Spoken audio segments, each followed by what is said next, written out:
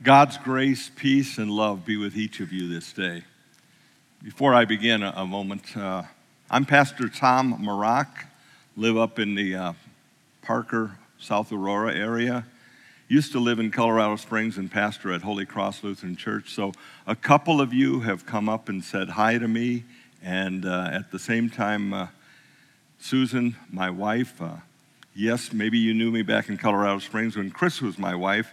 The Lord called her home some years ago, and God has blessed me so very, very dearly with Susan, my wife. So that's a little about me. Good to be with you this day and to share with you from the book of James. We're in James chapter 4 today, verses 13 to 17. I want to read them.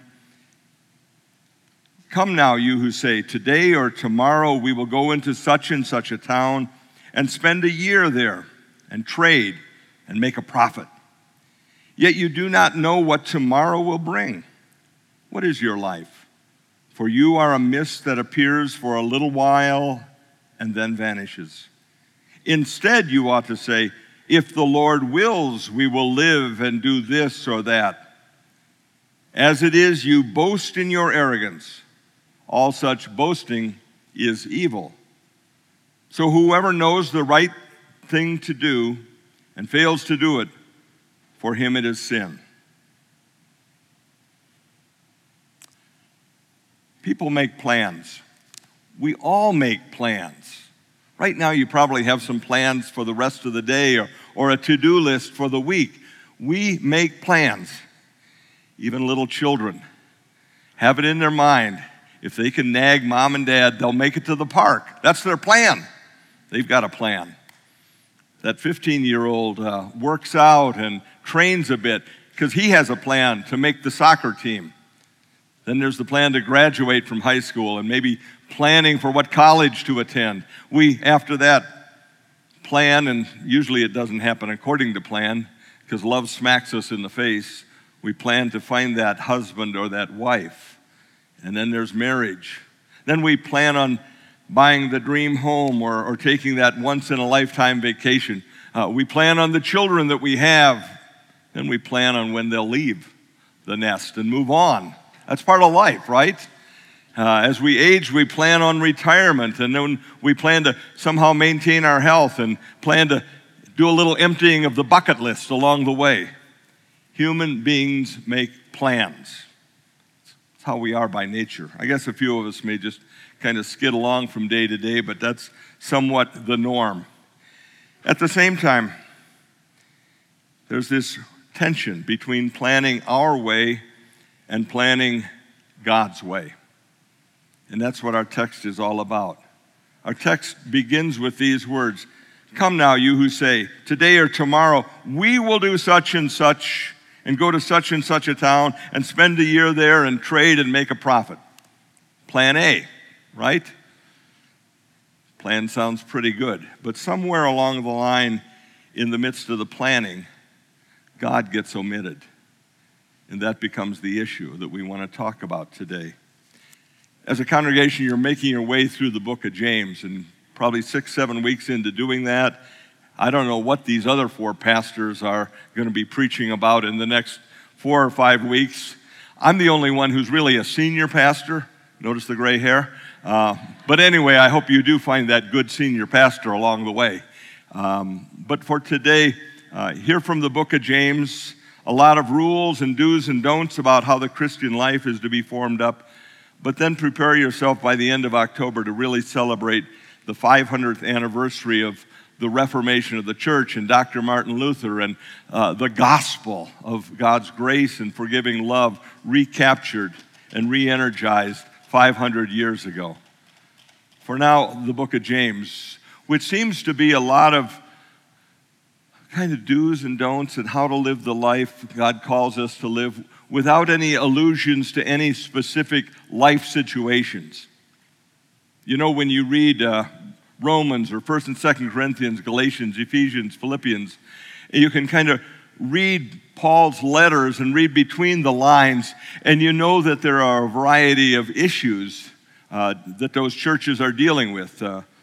People kind of going off in one direction and forgetting about their brother who has needs. Somewhere people so puffed up in their own Christian arrogance that they don't care about other people. In the book of James, we don't hear much about that, specific life situations. Except today in our text, it seems to take us into one. And that is people who are dealing with acquiring some wealth, but also about doing so with some boasting and some arrogance, as though they have no need for God. And that's why we hear those words about going to a town and spending a year there and making a profit and then heading back home. There's nothing wrong with doing those things. Hope we have plans for making a profit and having some wealth in life. Might do that as a teenager with a job that we get, or as we look at the career track that we're on. That's part of what life is all about. Some of us are realtors, some ranchers, some employees, some employers. Some make a living pounding nails with a hammer, and others hammer away at a keyboard to make ideas come up on the screen. That's who we are as people. But the danger is to do that to the exclusion of God being a part of the whole game that's going on. That somehow God and His will and His wishes for our life get pushed to the background. And James warns about that and says, danger number one is because we don't know what tomorrow will bring. We're like a little mist in the morning. The sun just blazes it away and we're gone. We're not here forever. We don't know how long we'll be here forever. 16 years ago, people woke up and didn't think about whether their life would come to an end in 24 hours or not. But it did. Because 16 years ago tomorrow was 9/11. George Bernard Shaw wrote these words: "The statistics on death are quite impressive. 1 out of 1 people die. Not 4 out of 5, not 98 out of 100, 1 out of 1, right? That's not to be morbid, but it's to say in making our plans, if God wills, it's not so bad. We all know our life isn't as nailed down as we'd like it to be, that our plans don't always come to fruition. Why else do we buy insurance? We buy life insurance, health insurance, homeowners insurance, auto insurance, travel insurance, boat insurance, pet insurance, long-term care insurance. We make sure our money is FDIC insured, and then we buy all of those warranties and extended warranties. And I'm sure I omitted a few different insurance policies that you could buy. Maybe an umbrella insurance policy, because all the other insurance policies might not cover something along the way. Why? Because somewhere along the line we do realize nothing beyond the present moment where God meets us now is nailed down and for sure. James writes, "You do not know what tomorrow will bring. What is your life? You are a mist that appears for a little time and then vanishes." And then it's interesting that James goes on to say after that, by the way, I want to remind you, not only are we kind of wispy people, but we get so puffed up in our pride and our arrogance in spite of that reality. We do. James writes, "But as it is, you boast in your arrogance. All such boasting is evil." You'd think, knowing our own mortality, we'd be a little more humble. But something in human nature says no. And that word for arrogance, the original word in the Greek, was applied to wandering hucksters, peddlers who somehow would peddle their elixirs or their potions or their great feats as they went from town to town in the Roman Empire, from city to city, and that arrogance became the word applied to them. But by the time James writes, it's applied to anybody who somehow sees that they, in their mind, have all the answers, that they're the highest power, that there is no higher power for their life. That attitude happens to big-name people, but can happen to any of us along the line. And I think of 2 big-name people. The first Remember out of the Old Testament, the book of Daniel, a man by the name of King Nebuchadnezzar of Babylon? In Daniel chapter 4, we're told that he's on the rooftop of the royal palace, probably speaking to himself, and he says, "Is this not Babylon the Great, which I myself have built as a royal residence by the might of my power and for the glory of my majesty?" But then Daniel 4 goes on to say, "While the word was in the king's mouth, a voice came from heaven saying, 'King Nebuchadnezzar, to you it is declared, sovereignty has been removed from you. You will be driven away from mankind. Your dwelling place will be with the beasts of the field. You will be given grass to eat like cattle, and 7 periods of time will pass over you until you recognize that the Most High is ruler over the realm of mankind, and he bestows on it on whomever he wishes.'" God humbles the proud. Or I think of another name out of history, Napoleon Bonaparte, military genius, but his arrogance and his pride were what led to his downfall. He was ready to do an invasion of Russia, and yet a friend of him said, "You got to think about that. I think you need to pull back. I think right now, at least, it's not doable." But he wouldn't budge in his resolve. And that's when his friend shared with him a familiar proverb: "Man proposes, God disposes." God brings things to fruition. To which Napoleon angrily snapped back, "I dispose as well as I propose." And in his arrogance, as one historian noted, that moment seemed to be the beginning of the downfall of Napoleon, the great conqueror, that invasion that he couldn't let go of in his pride. Pride comes before the fall, or as James says earlier in the 4th chapter, God opposes the proud, but he gives grace to the humble. You see, God's way is grace, and his glory is found in compassion and in gentleness and in forgiveness and in goodness. That's the grace that you and I know in his Son, Jesus Christ. That grace that said his life was not lived for pride and for arrogance, but it was lived knowing that his life was in the Father's hand, that even in his humble birth coming among us, he showed forth the glory of his heavenly Father. And then it is that Jesus grew up in that little backwater town called Nazareth. Can anything good come out of Nazareth, people asked. And along the line, it was Jesus who called those who followed him, those disciples, as he called blue-collar fishermen to his side, and a renegade tax collector by the name of Matthew, and other such people that the world might pass over. He spent his ministry caring for the lost and the hurting, for the leper and the other outcasts. He spent his time going to that lonely Zacchaeus' house and embracing him as friend. Jesus came not to be served, but to serve in humility and lowliness. And that's why it was that even on the night he was betrayed, he was busy getting a towel and a basin of water and washing the feet of his disciples. Why it was only natural for him the next day to take up a cross and go to Calvary for you and for me, so that by his dying and then by his rising, he might give us life that is redemptive, life that brings life to us out of our death. That's why with his life we're able to say, and these are words from James, with Christ's life in us and we in him, we're able to say, if the Lord wishes, we will do this or we will do that.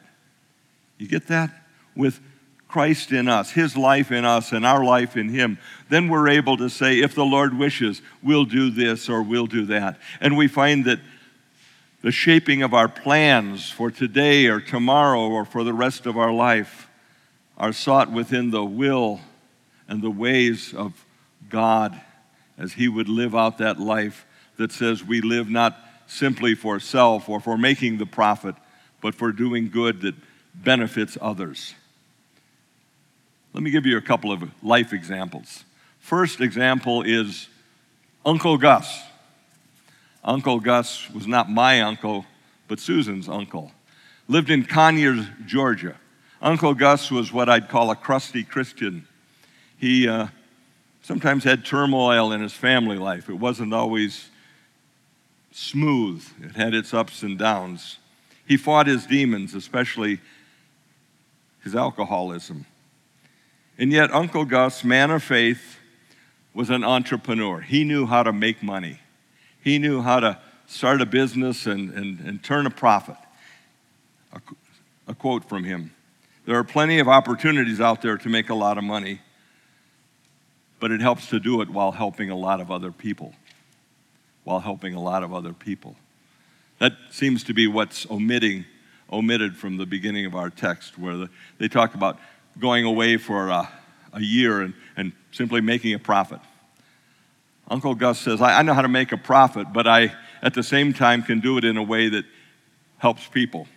It was back in the early 1960s that on a handshake, he told a guy that he'd make a bakery for him and that he'd make some hamburger buns for the guy and he'd provide them. Don't worry about that.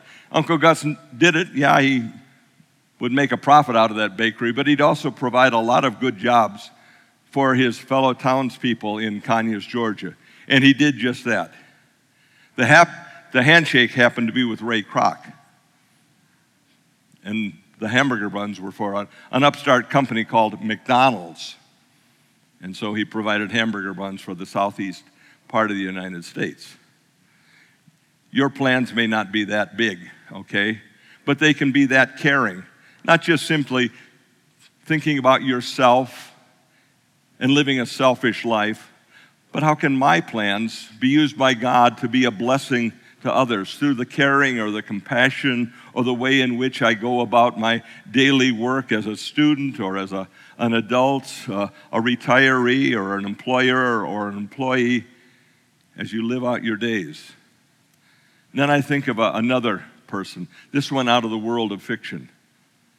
Leo Tolstoy wrote a little short story. He wrote some long Russian novels and things like that, but a short story, Where Love Is, There God Is. Tolstoy in the short story tells the story of Martin the Cobbler. Martin the Cobbler lived in a little village in Russia, had a wife and some children, but life didn't go well for him. He was a great cobbler. He would make shoes for people, or he'd recobble them 2, 3, 4 times because part of the leather would wear out and he'd fix and repair those shoes. We don't do much of that today, I don't think. We just get a new pair. But anyway, as time went on, Martin lost 3 of his 4 children to death.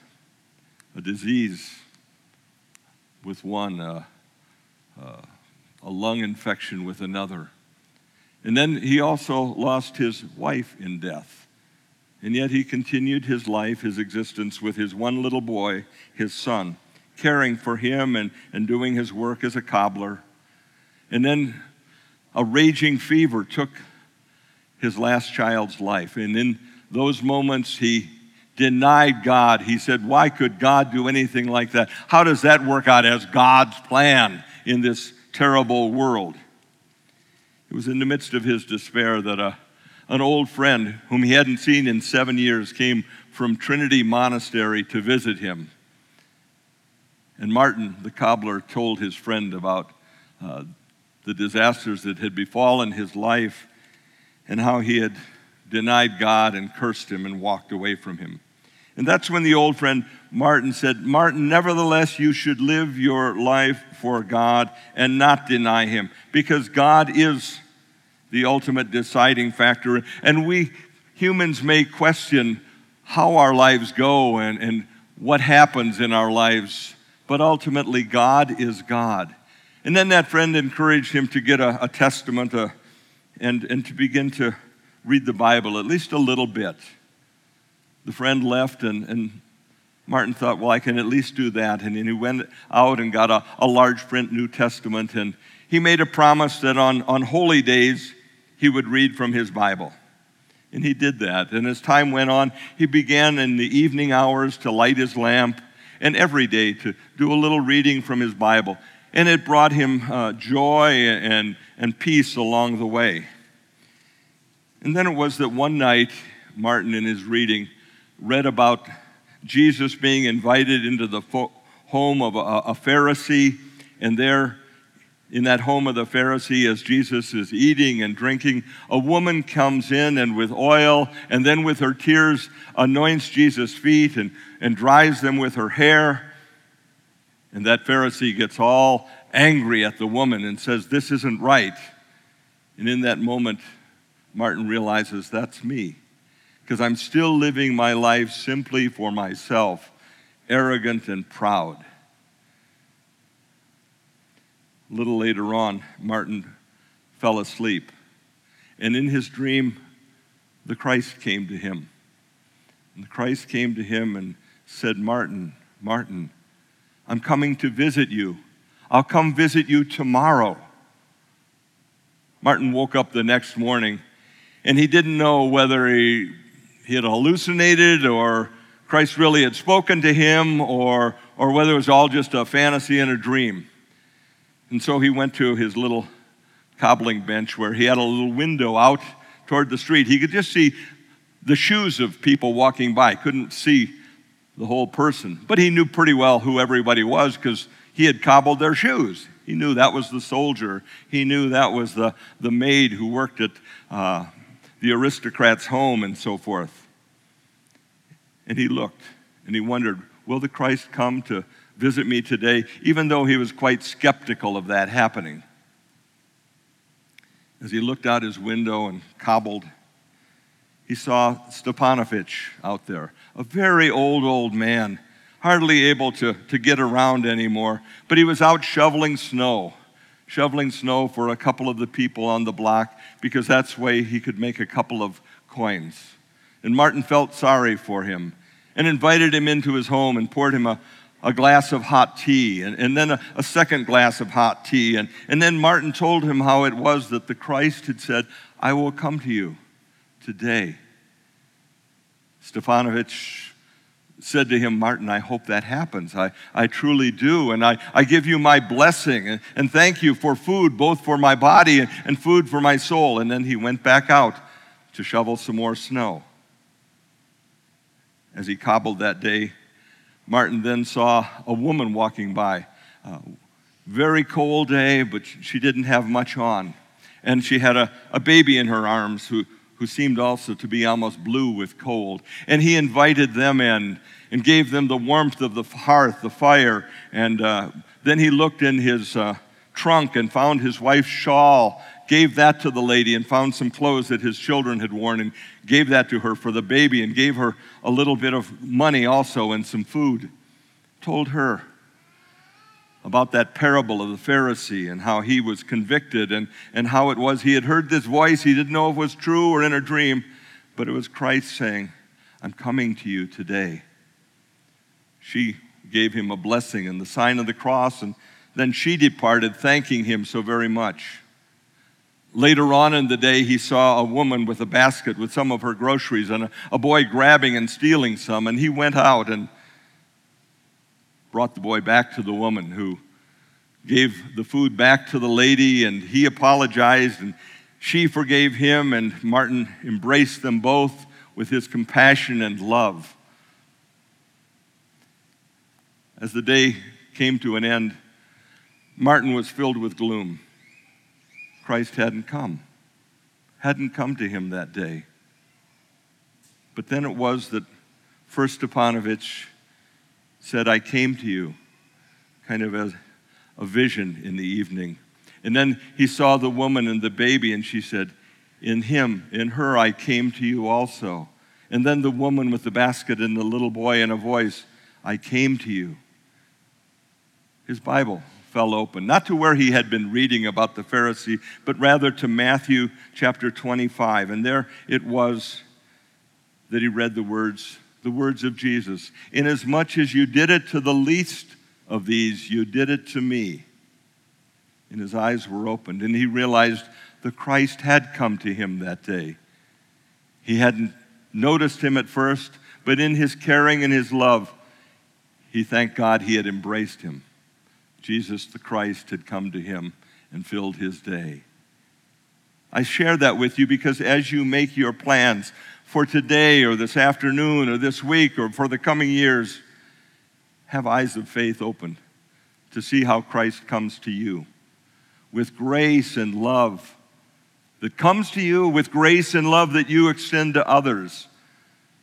Yeah, we can live and make our plans. We do it under God, with God in us and God coming to us.